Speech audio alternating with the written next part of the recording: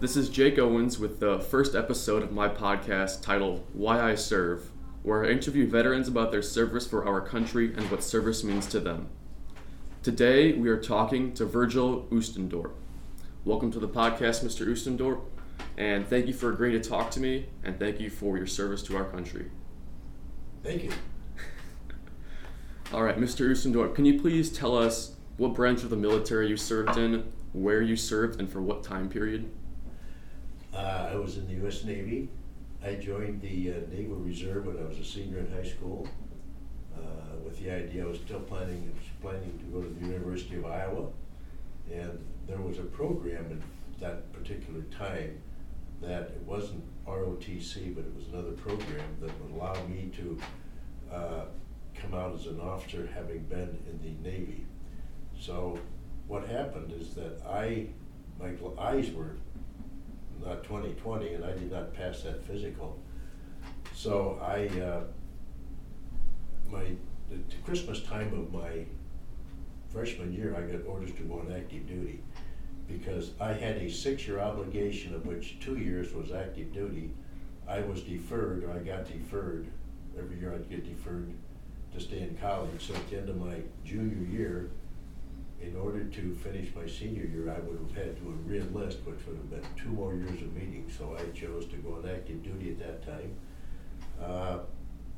At that particular time, I was assigned to a carrier that was being commissioned at that time out of Brooklyn Navy Yards.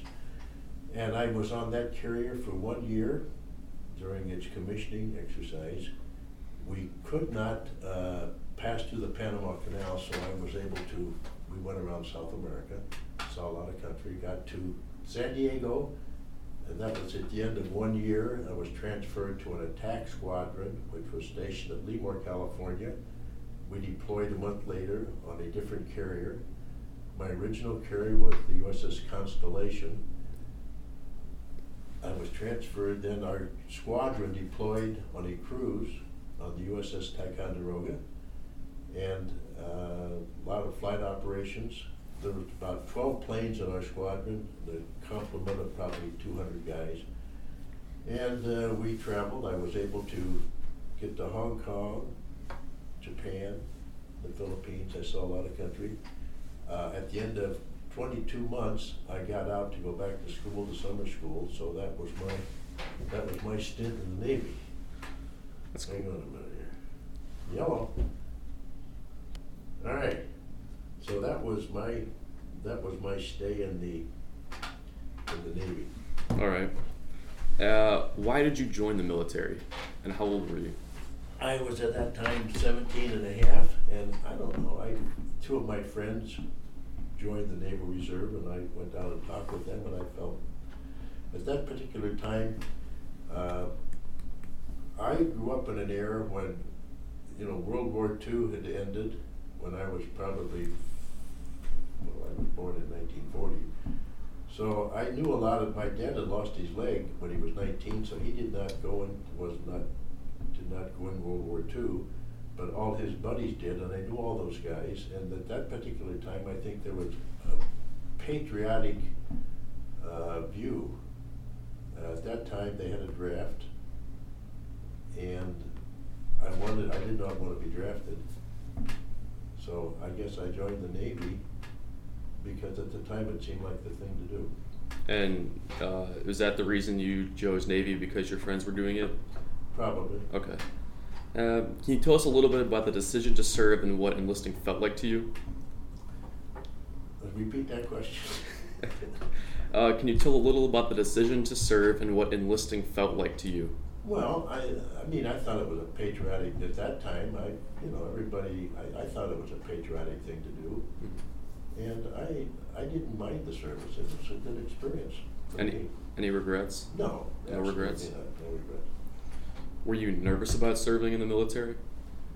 Not really. It was peacetime Vietnam was just starting to heat up, and Vietnam at that time was getting started, but it didn't affect me per se. And what year did you enlist in?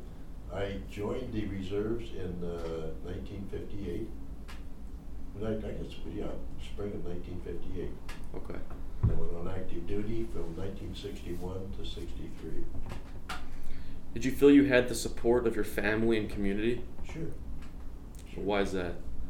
Why did I feel Yeah, like the support? yeah, Because there was no rioting at that time, Mm-hmm. as opposed to the Vietnam War, which, when that war ended, there was, discontent with fighting, Mm-hmm. but we didn't have that feeling when I was there. Yeah, full backing. What was the best thing about serving? The best thing about serving? Yes. I mean, I don't really know the best thing about serving. I felt good about serving. Mm-hmm. I saw things and did things that I would have never been able to do at that particular time. I had no regrets. I saw a lot of country, did a lot of things that were pleasant for me. What was it like going to all those countries? It was a great experience. I mean, here I was, a relatively young person, and it was just seeing the people, seeing the country. It was a good experience. Did you have any favorite particular country that you visited? I think seeing Hong Kong was good because at that time I knew a second lieutenant, and we were able to travel at that time to what was called the New Territories, which were people, it was really like an area where people were escaping from China. That's where they were put until they were able to get out of that country. So that was a neat experience, seeing how those types of things were. Mm-hmm. It was a good experience. And that almost seems like what's going on in Hong Kong today, like the extradition stuff. Yeah. That's what all the riots and protests are about. Right. I think they're doing those protests are doing the right thing. I think that people ought to be free to do what they want to do without controlled by China. Mm-hmm. What was the worst or most unpleasant thing about serving? I don't think I had an unpleasant thing. I think always when you came home, about that first couple of days, you always felt bad when you had to go back, but after you were back a couple of days, you were in the groove, and we had a great bunch of people, so I don't think I had any regrets or anything. That's good. What was the most difficult thing you had to do as a soldier? Oh, I don't think I had anything that was really difficult to do. I wasn't a foot soldier in times of war, so I don't think there was really anything that I found difficult. All right. And what was your most memorable experience in the military? My most memorable experience. They had flight operations every day, and because I was in personnel, and once we got out to sea in that squadron, I watched a lot of flight operations, and what that consisted of is every morning they would have a launch of probably about 15 planes, and then an hour and a half later they'd have a recovery and another launch, and watching all those flight ops. When we pulled into all these foreign ports, they'd put on an air show, and I think that was, they showed all the different maneuvers and all the different things that, as a carrier, and these planes could do, and I thought that was a moving experience. That's really cool. What does service mean to you, and what did you learn about service during your time? What did service mean to me?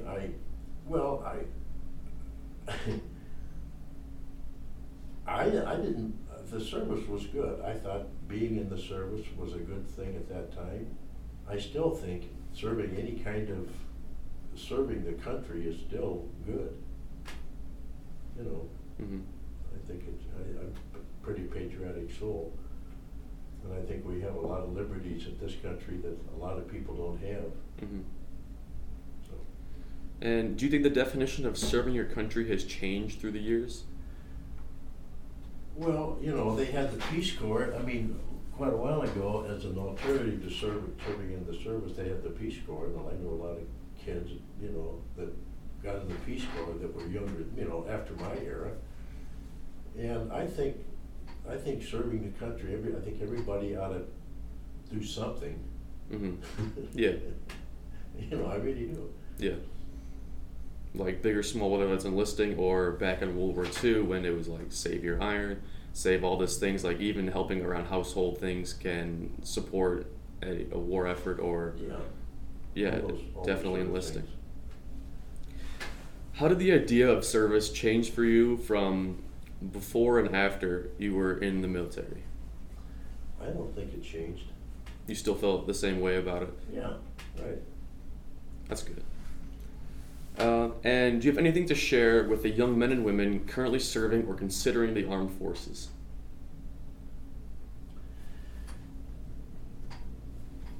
Well, I think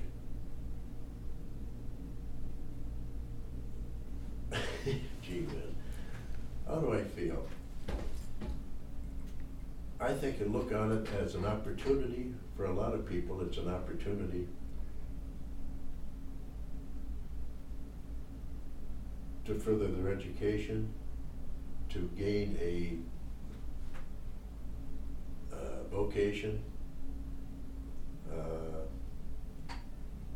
So I guess I didn't really review those questions that well, but I think that it's, repeat the question. No problem. Anything to share with the young men and women currently serving or considering armed forces? Yeah, I think it's a good experience, and I think you grow up a lot when you're in the service. A lot of people get out of school. In my era, not a lot of people went to college. I was one of the first. Grew up in a small town in Iowa, and I was one of the first kids to go to college in my town. And today, especially around here, if you don't go to college, it's just a different world today than it was then. Definitely. And I knew a couple of kids that just a couple of years ago that went into the, out of high school, went in the service as I don't know what the program was called. ROTC? They went in as officers right out of high school. I think. Okay. They went to an academy school. They went to an academy. That's what it was. They went to the Air Force Academy. So I think there's not that much of that. Yeah, there's definitely a different view on not going to college versus like enlisting, and there's definitely more controversy in the about the armed forces from society in general versus just the patriotic views back from your time. Right.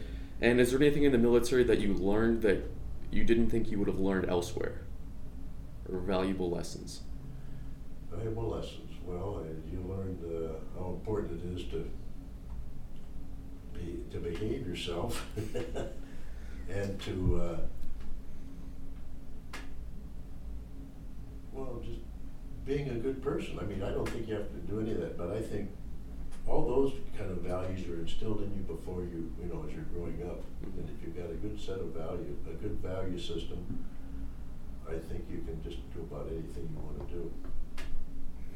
Work hard and play hard. Yeah. Anything you want to say to my generation?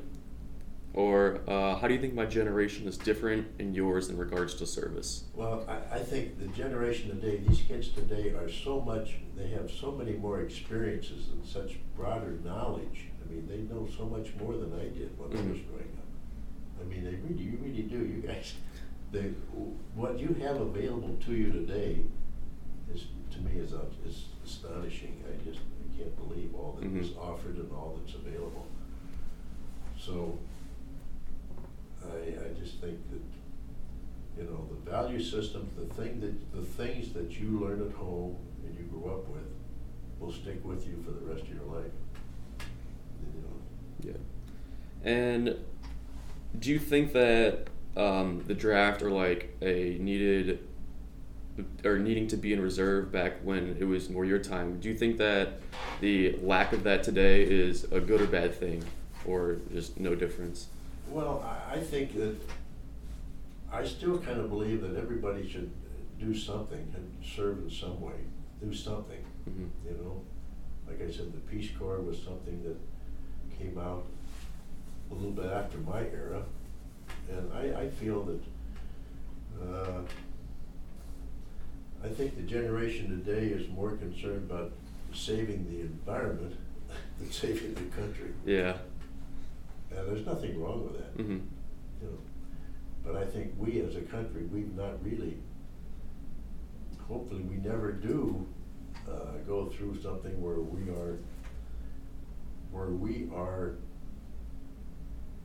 attacked in any way. Mm-hmm. Because I don't think there would be the outpouring that there was during World War II. Maybe there would be. Hopefully there's going to be. Hopefully not. Yeah. Hopefully there will be an outpouring and people will come to fight to come to their country. What do you think was important to you while you served, or why, when you came back, what was some big takeaways that you had? Well, I look to me, being in the service was just like any other job, and I don't think I really had any takeaways or anything Mm-hmm. that really stuck out. And I think when I was there, I was a personnelman, and I did my job. Mm-hmm. And kept my contact with quote the outside world, and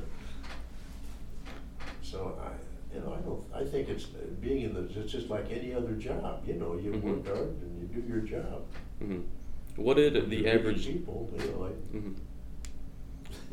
What did the average day look like for you while you were in the Navy? Well, the average day, you would get up at about 6 in the morning, eat, and then you'd go to work for about 4 hours, Mm-hmm. and then you have an hour, you'd have your lunch, and you went Mm-hmm. back to work for another couple hours, and then you were just off. When you're out at sea, then you would, the things you did, we played a lot of different kind of games, and I don't know, we were busy the whole time. Mm-hmm.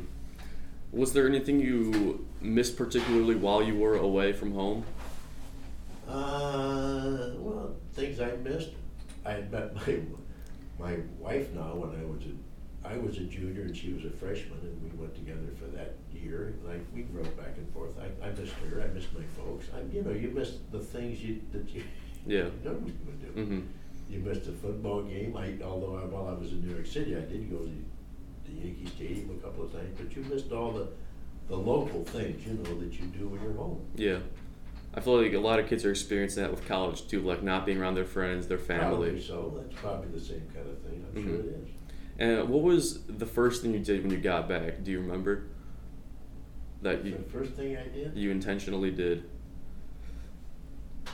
Well, see, I had so much freedom. I don't think there was any. I had a lot of freedom when I was in the service, so there wasn't anything that I didn't really do I think seeing because I was getting back home about every 5 months or 6 months. I wasn't like I was stuck someplace for 2 years. I was flying back home, back and forth. Mm-hmm. So I didn't really, I don't think, missed out on a lot of things that That's good. that I wouldn't think would do.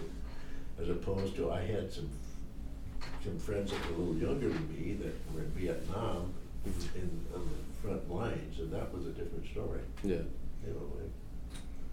I lost a couple of friends in the Vietnam War, and that was a different time for those guys than it was for me. Yeah, especially as the type of warfare is changing from World War II, where it was just kind of two sides clashing, versus guerrilla type warfare, insurgencies. Now it's it's altogether different ball. Yeah, and that was demonstrated in Vietnam. Right. And now it's changed since Vietnam even. Yeah. More prominent in the Middle East. Right. And now with the new, nuclear theater of war, gases, that type of thing. Yeah. I think war has definitely changed, and service therefore has changed as well. But war is still war, and it's a terrible thing. Mm-hmm. You never have to go through it. Yeah. I don't think it's ever a really pleasant thing to have to happen. Sometimes it's necessary, but always must be measured and taken accounted for very carefully. What's the gain, what's the losses? Mm-hmm. And that's been shown throughout our history for sure. Even back in in the days of the Romans, the rise and fall of any empire. Yeah, definitely. And back to our revolutionary days, Right. then to the Civil War, which was Americans fighting Americans, Right. 1812, World War I, World War II. All of them were bad news. Mm-hmm. Well, any last words, any last thoughts? Well, I just think that you guys, you guys are so much more grown up. What grade are you going to be in this year? I'm a junior this year. You're a junior? Yes. When I was a junior, I was hard to drive behind the years. I didn't know, but I didn't know I didn't know. Really, I just think that as time goes on, we develop so much more, Mm-hmm. so many more experiences, and I think it's great. A lot of faith in our future generations, just by That's what good. I see. Yeah. The young people today, I mean, Mhm. they're pretty darn smart. Yeah. Got some good, level-headedness, I think, Thank right you. from wrong, Mm-hmm. and exercising. Yeah. The right decisions. Yeah. We all make the decisions. You'd rather make a little decision than Big decision. a bad, big decision. Yeah.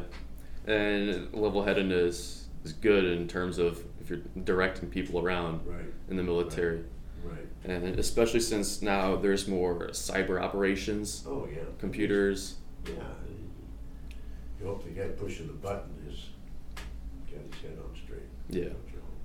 And I think that even enters a new whole almost battlefield or type of warfare where, Russia, say, takes control of our power grid, then Yeah, that's... so much more can change. That Mhm. can knock out, if you're not ready for that can knock you out quicker than, anything. Yeah.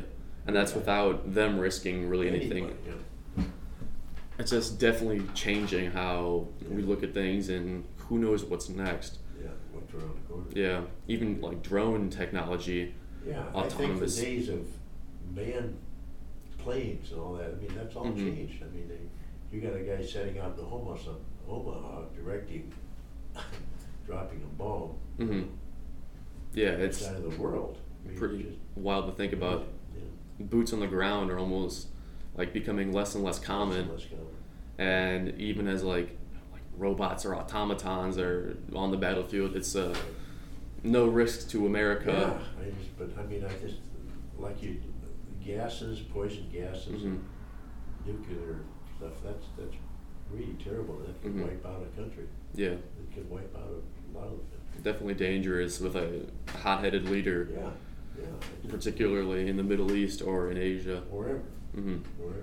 It's just dangerous to have, but it's also almost a needed thing so someone else doesn't Do it. come by. Yeah, yeah, the theory of mutually assured destruction. That's a good term. Yeah, That's a good I term. think it's been shown that was been what's keeping countries away from going into nuclear war. Because the other one will, they'll come back. Mhm. They'll destroy everything. Yeah. And I think I read an article somewhere that, say, 50 nuclear bombs were dropped, it would kick up enough dust in the atmosphere, that Ruin nuclear the winter. whole country. The whole universe. Yeah, just black out the sun, be cold, crops couldn't grow. It wouldn't be Yeah. good. You take a drop in temperature of 2 degrees. Mhm. What that does. Mhm. What's happening now with global warming. Mhm. Polar ice caps melting and water rising. I just read in the Tribune this morning, there's some little town in Missouri. They've got to decide whether they move the whole town, because of it used to be if your house flooded, that you'd get insurance to rebuild your home, but now they're changing. If you're in an area and you don't want to move, they may not do that. Really? And just think of Miami, think of all these coastal towns. Mhm. Take a ride, even Chicago right now. Of course, a lot of that's cyclical, because I remember 15 years ago, the lake was very high, and it was talking about the same things, but I think it's more predominant now. Yeah. Anyway, keep going, right? Yeah. I think that about wraps it up for today. Well, I don't know how helpful I was. You were fine. My experience in the service, it was a good experience for me. Although I did really, I wish I could have stayed and finished college. Mm-hmm. Mm-hmm. Well, as it worked out. yeah.